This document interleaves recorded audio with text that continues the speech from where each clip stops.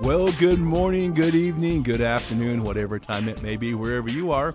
My name is Craig Hagan, and you're listening to Rhema's Weekly Podcast. We're sitting here with Tony McKinnon, fresh off of the beach and vacation. We're actually recording this on the 17th of August, actually. Won't be too long, and Rhema Bible Training College will start. Right around the corner. Right around the corner. And so, I know you enjoy your food and your vacation. I did. Oysters and shrimp and crawfish and we know all you like kinds crawfish. of fish. You like crawfish and crawfish pie and crawfish whatever. Me oh my. Yeah. And I just remind you, Bible scholars, third day of creation, God made beaches, and that's the only day of creation. He said that it was good twice. All right. There's something to that. On that note, we'd love to hear from you guys. If you'll send us an email, podcast@rhema.org, or also like us on Facebook and Instagram. We would love to hear from you and what you think. And right now we're on a campaign to get Doug Jones to be on the podcast. There you go. Doug Jones has told us, no, I don't know how many times. And obviously, some of you that don't know Doug actually graduated from the first class. Charter class of Rhema Bible Training College. He's been a long-time instructor. He traveled with the Hagan family many years.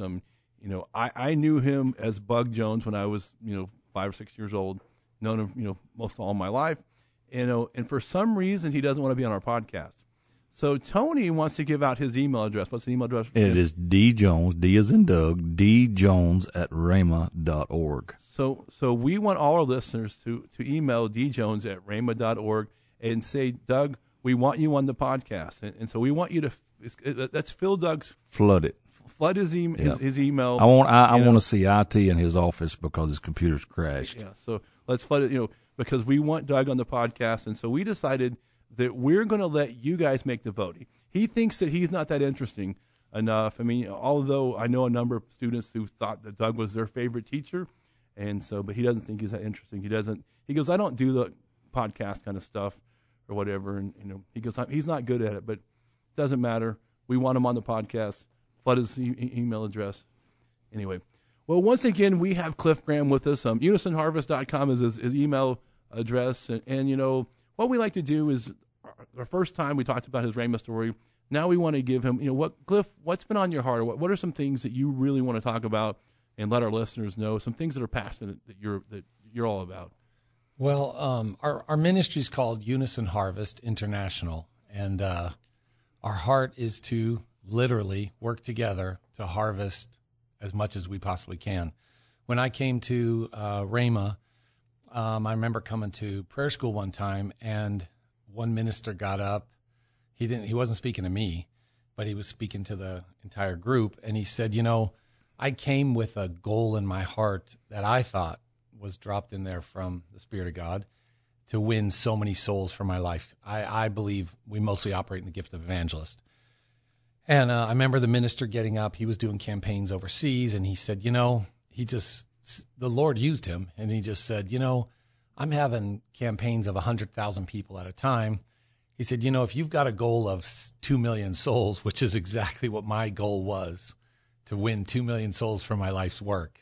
And at any way I could do it, any one-on-one, small churches, large churches, mass campaigns, one-on-one, And I remember him looking down and just talking to the whole group. There was about 200 students, and he said, if you think that's a big deal, he said, that means I'd just work about 2 years or so, and then I'd be done, and then you retire. And he said, you might want to climb down on the altar and find out what God really wants you to do. And I remember going, wow, he just said the number that I confessed regularly. I want to win 2 million souls. And then he said a super funny thing. He said, some of you guys, when you're done with school, you just need to hitchhike to the East Coast, buy a one-way ticket to Europe, and believe God for your way back. Because he said if you had a two-way ticket, if you have a round-trip ticket, he said as soon as it gets hard, you would give up. And then you'd come back and you'd say, oh yeah, God led me back. And he said, once you get a one-way ticket, I remember looking up and down the aisle, and I had actually hitchhiked across country when I was coming in the summer because I delivered a car on the East Coast and the first year before school started in Tulsa, and I got stuck and I hitchhiked back. And I was a hitchhiker. I hitchhiked to surf. It didn't bother me back then.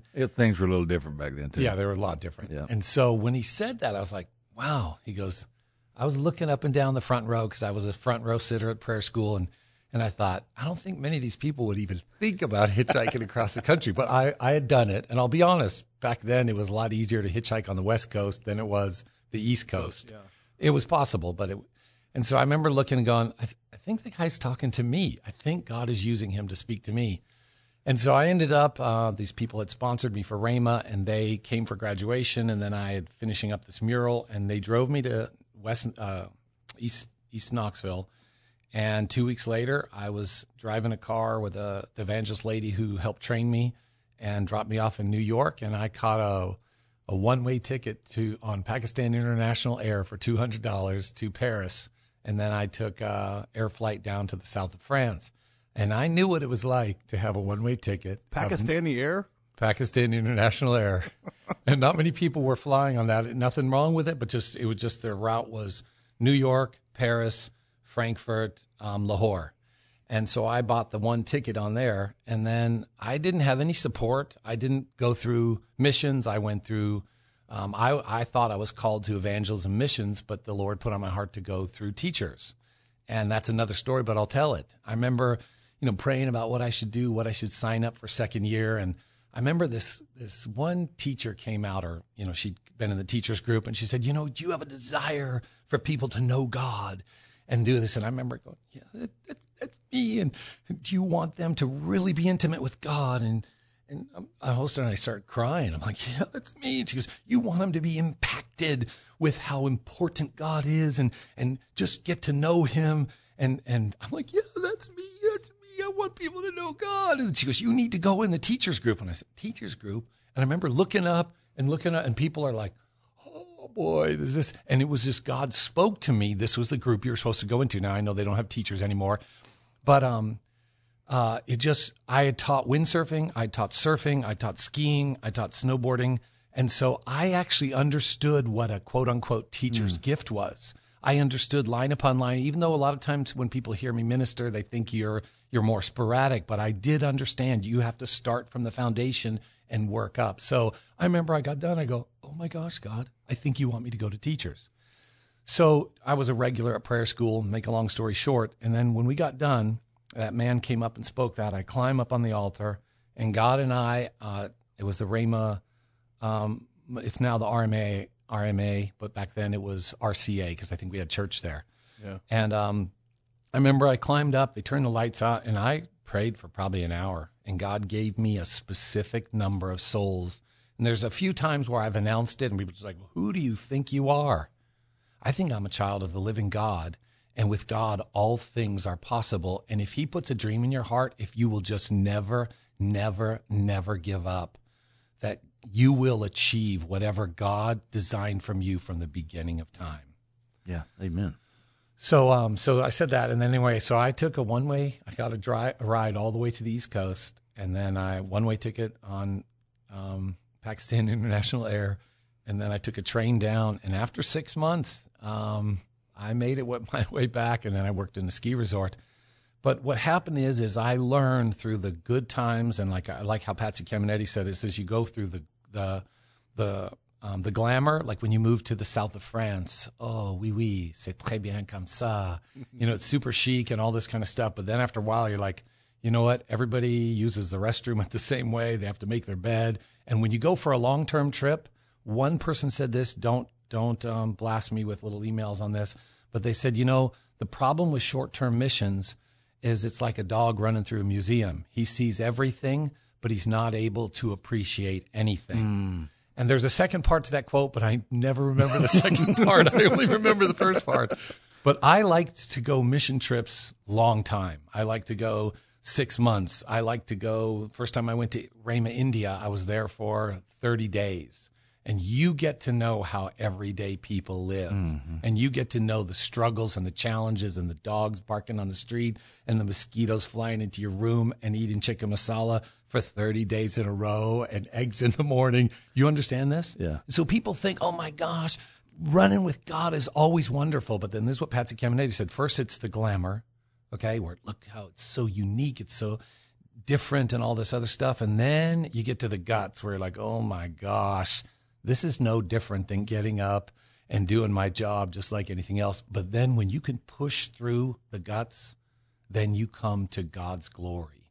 And his glory comes at different times. Sometimes it's quicker, sometimes it takes forever. But I found out if we don't stop walking with our Jesus, you will see his glory, just like he said in John chapter 11, where Martha says to him, Lord, I know we'd see his glory. And he says, no. You're going to see the glory of God today. Your day is coming where you're going to see God's glory. So anyway, so I end up flying there. I come back, and I remember thinking, wow, that's what inspired me after living in the south of France for 6 months to get up every morning at 4 a.m. because I had to go back speaking the language. And I would study for an hour. Someone gave me a government language learning program, and I would listen to French for an hour. Then I would study my Bible for an hour. I remember going to work on the mountain this before I was a ski instructor. People go, why are you so awake? And back then I never drank coffee. It wasn't until I went to Europe that I ever drank coffee, and now I'm spoiled. I only drink espresso.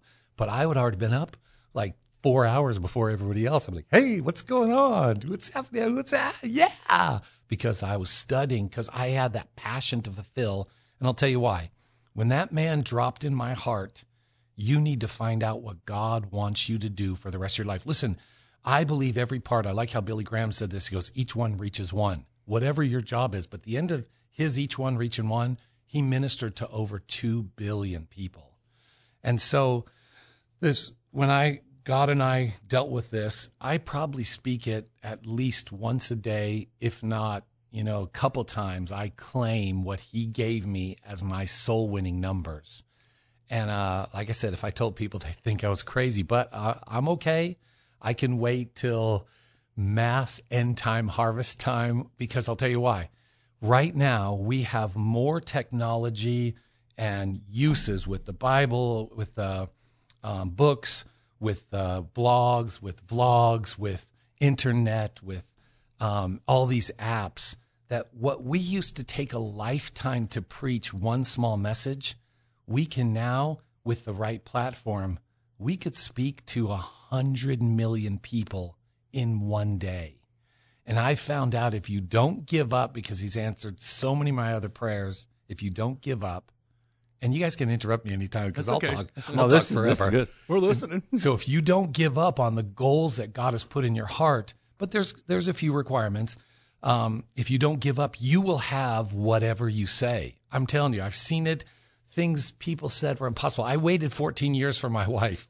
I can tell you every time I was at that businessman conference in Hawaii, and this lady put her hand on my shoulder when we were all eating, and she said, you know what? God's prepared your partner, your traveling companion for the rest of your life. Well, one of the things that God first spoke to me on Come Only 2 is he said, one, you're never going to drink again. That was, whatever other people do, that's between them and God. But he told me you'll never drink again. And my stepfather was a alcoholic. He used to put me on motorcycles in the backyard in Los Angeles. We had a little half-acre property with horses, chickens, and ducks. It's pretty funny. Okay. And so he put me on motorcycles. He'd get totally blasted, and he'd make me jump the Vespa scooter. He put me at 9 years old. He put me on a 550 Triumph in the backyard, ran alongside of it. And people wonder why I turned out to be so crazy for God, because I was getting crazy for the other guy. And so, wait, where did I go for that one? Anyway, so here we are. I'm on my way overseas, and Your wife, that's where we were. with my wife, and I had to wait 14 years for my wife. And if he would have told me, you're going to wait 14 years for your wife, I was like, I don't think I could do that. But here it is. I'm blessed with an amazing wife. She's been over 30 countries with me around the world. And she puts up with you. And she puts up with me. And I know I'm an interesting person to deal with. I'm an intense person to deal with. And she gets that pleasure every single day. And the kids ain't half bad. No, the kids are awesome. She's got some really beautiful genes, and I think with our together, we created some really beautiful children. But anyway, so this is what I was telling you.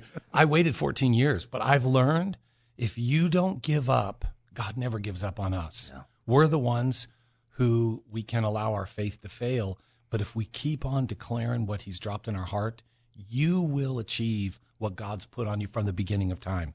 And so one of the scriptures that I want to read, when that man gave me that vision, or God prompted him to use him to claim this many goals is Matthew chapter 24, verse 14. It says, "And this gospel of the kingdom will be preached in all the world as a witness to all the nations, and then the end will come."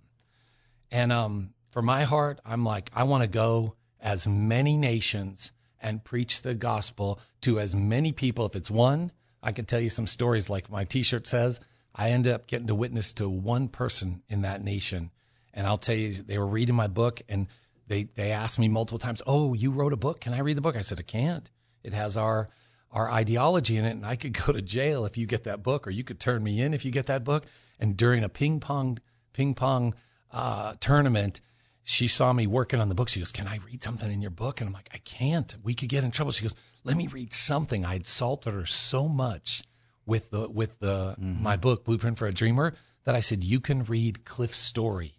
And while they're in a ping pong match against that nation's people, and we were doing pretty good. We actually won. She read my story, and I can tell you, I was praying in the Holy Spirit. I had tears rolling down my eye because I knew if you could just touch one it was totally against the law, but if you could just touch one, you plant a seed of the gospel in them. So she read my story, and my goal the next time she asked me to read the book, I was going to have her read what it means to be saved.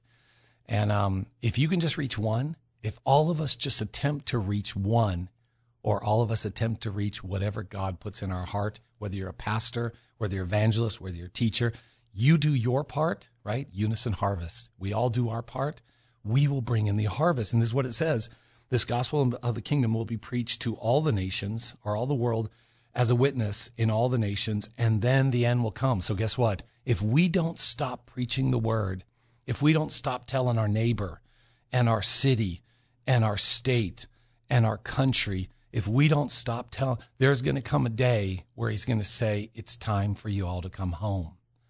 And so my heart is, I just want to reach the most amount of people with the gospel. And just like I shared in the other one, in the last session, is that, he said, "In the last days, I'm going to pour out my spirit on all flesh. Your sons and your daughters will prophesy." Well, they're going to speak into people's lives.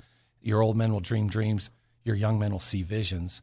Well, then Peter turns it around. 3/4 of those people that are, I believe God singled out, are going to be the proclaimers around the earth. And so however you do this, however you run after God with everything that you've got, we all have to preach the gospel. If you're down at Utica Square, if you're in that other nation that I can't say, and you were able to tell one. I remember we landed back in the nation that we had to get a plane into that nation. I know I'm being super vague, and I'm really glad about it. And everyone else, they're doing all their feedback and their wrap up, and somebody said their after action report, and they said, "So did anything special happen?" I said, "Well, actually during the table tennis promotion, I was able to witness to this one people." And one of the directors looked at me and said, "I saw that. You could have put us all in jail." And I thought, glory to God, somebody has to take this to the other side. So anyway, one of the things that's real strong in my heart is we all have to do our part. And especially, I do believe that we do have giftings. I know there's many helps people, but when you have a fivefold ministry call, you do need to run toward that. And it's really interesting for me because every time I shoot towards or aim towards mass evangelism, which I know is not always super popular now, every time I do it, God somehow is able to get resources to me. And I'm talking about financial resources. Every time I take a step of faith toward mass evangelism, God meets my needs. So you know what that does for me? Just like when I would have to go get some of Jesus out of me and go down to Utica Square and preach, because then I go, "Okay, Lord, I told somebody about you." Every time I go to these other nations, I think I've been to over 55 nations now. I need to sit down and tabulate them. But there's another total of about 200, 209 nations. I still have another 150 nations, if the Lord allowed me to, before he comes. I want to get my feet on the ground in those places. Now, I know that's not everybody's call, but you know what is said with Ziklag, right? Some went, some stayed by the stuff, but they got the same reward. And so I just want to keep on telling people about Jesus, no matter where it is, no matter how we're doing it, no matter what the resources. And one time I was listening to Jesse Duplantis share at a church service, and he said, the Lord said to him, Brother Jesse, I think this is how he said it. I don't know if he calls him Brother Jesse or not, but he said, Brother Jesse, he goes, are you doing my works? He said, yes, Lord. He gets that big grin on his face. He says, yes, Lord, I'm doing your works. And he says, well, you're not doing what I said you do. He said, I said you would do greater works. And he's like, oh, yes, sir. Yes, sir. And he's like, no, because you have the internet. You have handy mobile phones. You have printed page. You have this. He said, you should be doing greater works than me. And I remember thinking, yes, God, how can I use everything we have at our disposal to preach the gospel to the best of my ability? And I'm sure I fall short in some areas, but you know what? I'm going to keep on trying. And like how Craig said, he goes, now you're getting up here in age. I'm like, I don't care. You know what? When Jesus comes back, I don't care if I'm 100 years old. I'm going to still be doing my part. And one thing I think that we need to get this out. It's not just for ministers like us to do our part. Yep. It's for people, in the pews, so to speak. You might not have pews at your church. I get it. You might have chairs. It doesn't really matter. And in fact, you realize that there are ministers that pay lots of money to go to church growth conferences and all kinds of things. The biggest church growth and the easiest way is kind of the way Jesus did it. Like you said, if each person in your church reached one person, so if you have a church of 100 and each person reached one person, you can have a church of 200 in a very quick amount of time. Yep. And then if they did the same thing, then you have a church of 400. Yep. So it's exponential growth. And the fact, like you said, we have more tools than we have 12-year-olds to get on YouTube and become a YouTube sensation because something went viral because, they punched their brother or something stupid happened. And then all of a sudden, now they're promoting Wheaties or whatever on YouTube and they're 12 years old. And, we don't have the same people with the same amount of fire when it comes to God. Mm-hmm.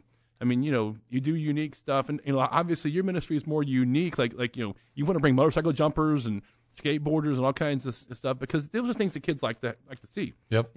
But so they come to see the stuff, and then we give them the gospel. Yep. And like I said, I know that you've talked about, most people don't realize in America that around the world they have the same mobile technology. Even in India and things like that. People have cell phones everywhere. And so and a lot of times Christians don't use the technology as much as unchristians. Now, I guess I should rephrase that. There are a lot of Christians that get on Facebook and argue with each other. We use the technology more to argue with each other than we do to actually go out and touch the world. Yeah.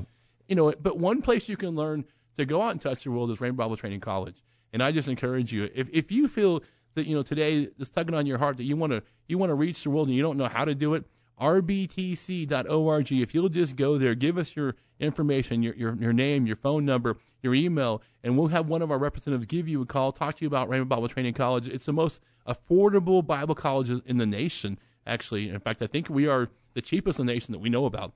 And so if you'll just come here for 2 years and I don't care if you feel called to ministry or not, if you'll come and train, and God will put you in the place that He has for you. rbtc.org. So I know it's on your heart, man, to just reach everybody, whether in the United States, whether they're all over. Obviously, unisonharvest.com if you want to find more about Cliff's ministry. If you want to support Cliff, unisonharvest.com, and you can go there. But so obviously, COVID has put a damper on some things, but technology is still going on during COVID. Yep.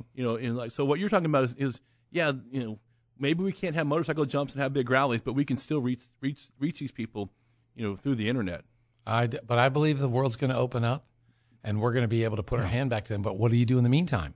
How many churches do you know who never, like you're talking about, had never even used all that technology of it that was available to them? Mm-hmm. And then guess what? They were forced to do it. They were forced to do Zoom calls. They were forced to do their services online. So guess what? They have new tools in their tool belt. Exactly. Right. And so here we go. Some of those who never did it before, I'm training myself how to use my iPad for sermons, which I just usually used to use notes. But now I'm specifically forcing myself to learn how to use my iPad. I rebuke you. Listen, I like my notebook. I like my notebooks too. I'm picking on you. But the thing about it is sometimes crisis forces you to go outside yourself and reach to a larger audience.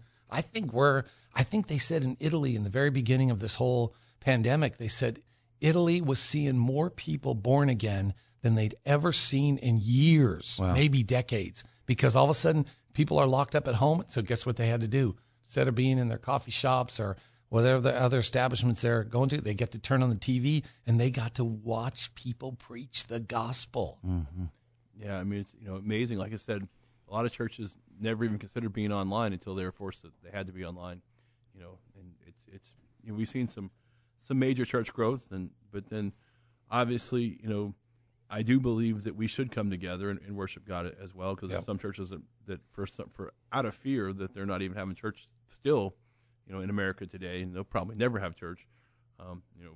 It is what it is. I mean, I'm not going to go there politically or whatever, because it's but we need to do our part, and I think a lot of times, like one thing we can pray for the world, but I know even when you're a student, you would go out to Utica Square and witness. I mean, you go out and do something. I mean, a lot of people just, I don't know what to do. I don't know how to do it. But maybe you should take Nike's slogan, just do it. I mean, a lot of times, you do things you don't know how you're going to make this work. You don't know how you're going to, but if God gives you the idea, He also equips you. Yeah. And equipping you is not just equipping you with the idea, but it's equipping you financially, physically, spiritually, emotionally, and all kinds of different things. I mean, obviously, we were talking about this at lunch. I mean, it takes a toll on your body doing some of this thing. I mean, I remember when we spent some time in Dubai, we basically did 3 days, very little sleep. He went to India and basically slept the whole way there. I flew home and slept the whole way pretty much. Well, somebody did sit on the edge of my bed and talk to me about souls till about 4 a.m. But we won't mention how that one worked out, right? Oh, Cliff, I have such a heart for the lost. I have such a heart. I'm like, Craig, I really want to go to sleep right now. We had a good time, though. We had a good time. Yeah, we slept like 3 hours a night for like 3 days. Great. And I didn't see you drink a lot of coffee. No, I didn't. That's just me. Yeah. I get more wired when it gets past midnight. For some reason, it's just your biorhythms. It's the way it's my DNA, I guess. I'm kind of made up that way. Let's just say he doesn't teach first hour. Yeah, no, I do not teach first hour. Okay. And I actually complained about second hour. I mean, used to I would never teach until third hour, but for some reason I get stuck with some second hour classes. I don't know. I don't know why. I don't have enough pool, I guess, to get the third hour classes. For a while, it was third hour only. So anyway, that's just the way I'm made up. Yeah, I would say one thing, just thinking about Cliff, one of the things, and talking about the college, I tell the students every year, especially the first year, all of our life, when we say yes to God and yes to the call of God on our life, everything up until then is formative. In other words, for you, it was your background with the surfing and those kind of thrill-seeking types of sports, and that the anointing of God flows through who He made you to be, not who you pretend to be. Yeah. And so when you lean into all that stuff, it opens doors, and the anointing is there for you to reach people. And so maybe you're thinking, well, I don't have this gift or that gift, or I'm not good at this or that, but you're good at something. And you've got a sphere of influence, and God will use it. Yeah. Just want to encourage. And you think, well, I want to be like Cliff. That sounds exciting. Well, Rhema's the house that built him. Yep. And so come to Rhema Bible Training College. Yep. RBTC.org. Now, one thing, Cliff, I know you pretty well. One of my good friends. But Cliff is the kind of guy, he'll talk to the person on the street, but Yeah. I mean, God said put him before him some big business folks, some folks in the political world and whatever, and it doesn't matter who they are. I mean, Cliff will talk to anybody. He's as comfortable with the derelict as he is the dictator. Yeah. Well, that's powerful. Yeah. I think I'm going to take that.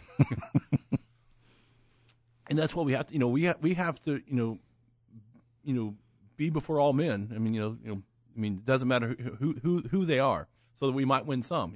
Be all things to all men, and Well, the Holy Spirit will empower you to speak every man's language. Yeah. And so, well, like I said, not only that, speaking other languages, obviously being around the world, I know that God has just put some miraculous connections, through just through blind faith. Yeah. And he's used you to be able to minister to people, and maybe because you do it in a unique way that they don't. Well, he's not a real minister. He's a surfer. He's a snowboarder or whatever. So. Whatever. It's funny you bring that up because I remember when I lived in Kihei on Maui and I wanted to surf really big waves. So every night I do 500 push-ups and 300 sit-ups. So I'd prepare myself. And then I would say, man, I can't wait to ride the big waves. I can't wait to ride the big waves because waves come. I mean, it's, in the winter you have the north swells.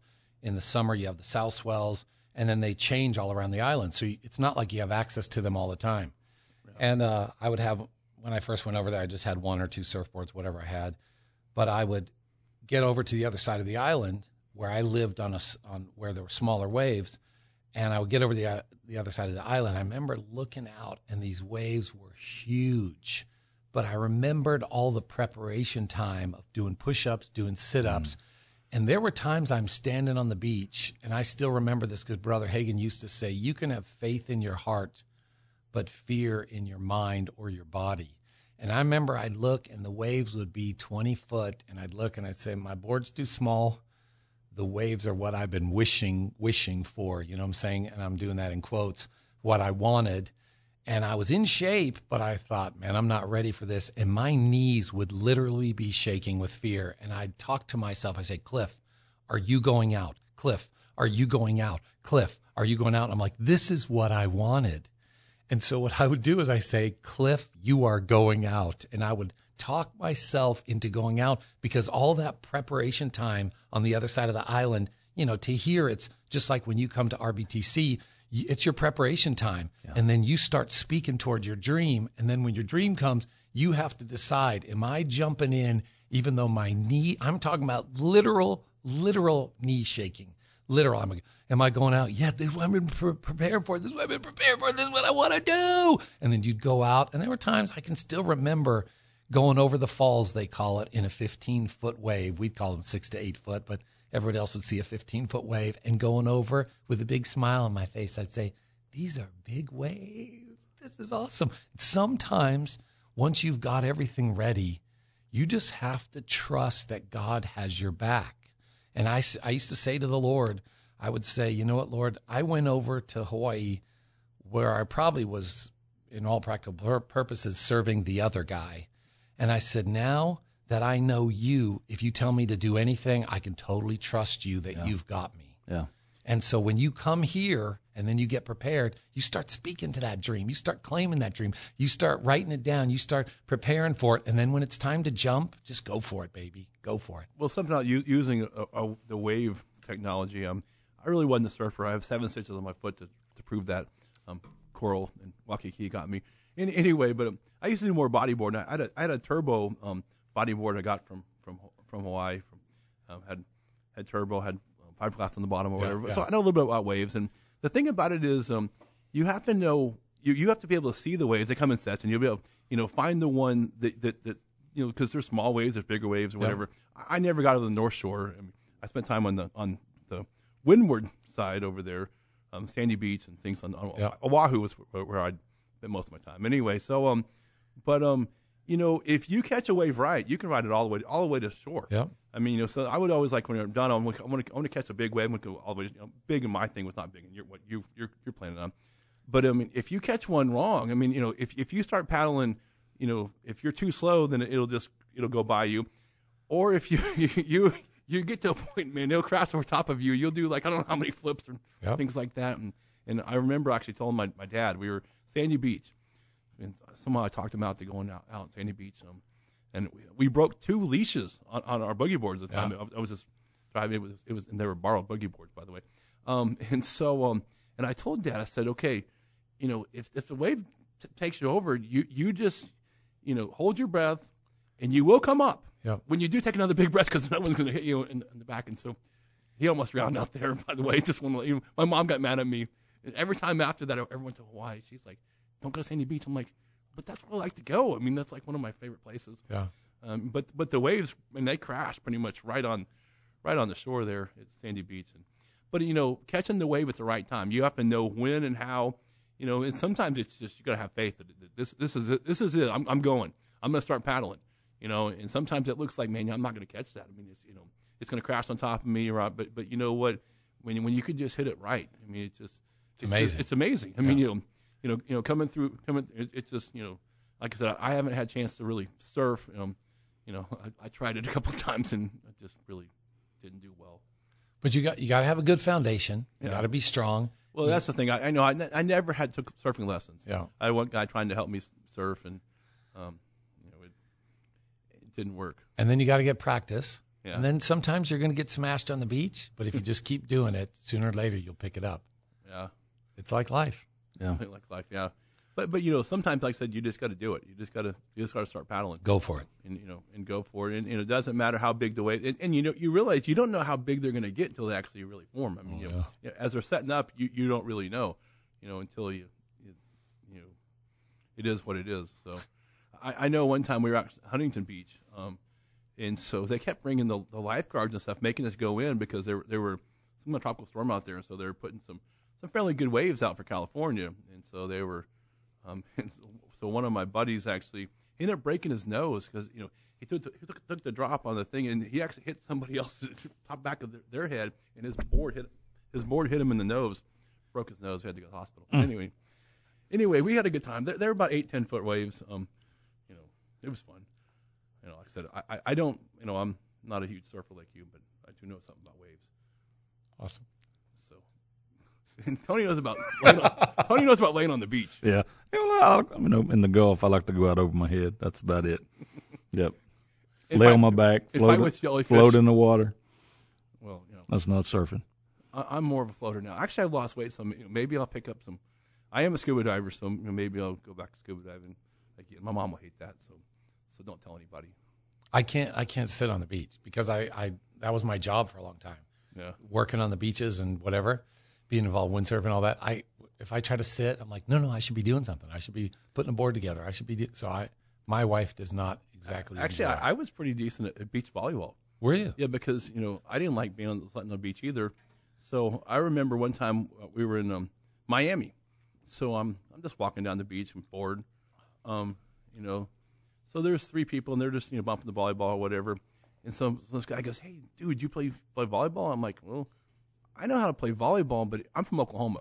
In Oklahoma, we don't really play beach volleyball. He goes, "Oh man, come on." So we're going. And so it's me and him. We're playing these 2 girls, and actually it was his wife and his sister. And so we were struggling. We were doing pretty good. I was pretty decent at volleyball, but cover more things like that.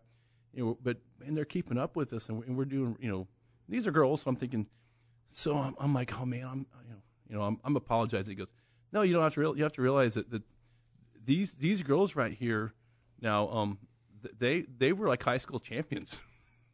So anyway, we actually we won the first game. They won the second game, and we were in the middle of the third game, and we ended up stopping because their little kid was having issues. But I was a pretty decent beach volleyball player actually. We've really digressed in this. Yeah, it's really going downhill. Yeah. Yeah. But anyway, back to winning souls. Well, that's the thing about talking to people. I mean, like I said, I started talking to people on the beach, just because I had nothing else to do, and so it's just being all things to all men. Amen. And like I said, talking about back to catching the waves. I mean, we got to just see them and just do it. Yep. Just do it. Just do it. So anyway, anything else on your heart, man? But before we close today's podcast. I've really enjoyed my time with you guys. Look forward to the next time. Yeah, Amen. It's always good to see you. So once again, unisonharvest.com. You have your book, Blueprint. What was Blueprint for a Dreamer and Blueprint for a Dreamer study guide. And then my daughter's got I'm Already Famous. He Knows My Name. It's a teen tween devotional. And we've got 2 children's books that help, Tori's Terrific Tours, that help support rescuing young people out of situations all around the world. And then The Littlest Pebble, where I was working out in 1993 at the NRC and put down the weights, just come back from France. And the Holy Spirit downloaded this whole message about being in the right place at the right time, no matter where your situation is, and just being content there. And Littlest Pebble. And I end up doing the illustrations years later, and I'm super happy with it. All right. Cool. And also, if you're out there listening and maybe you feel called to the ministry or maybe want to learn more about the Bible, Rhema Bible Training College is a great place to check out, rbtc.org. If you'll just go there, give us your information, your phone number, your email, your name, and we'll have one of our student representatives give you a call and talk to you more about Rhema Bible Training College. Well, Cliff, it was so good to have you this time, and next time you're coming through town or whatever, we'll have you again on the podcast, and we can talk more about soul winning and beach wear. Thank you for having us. Yeah.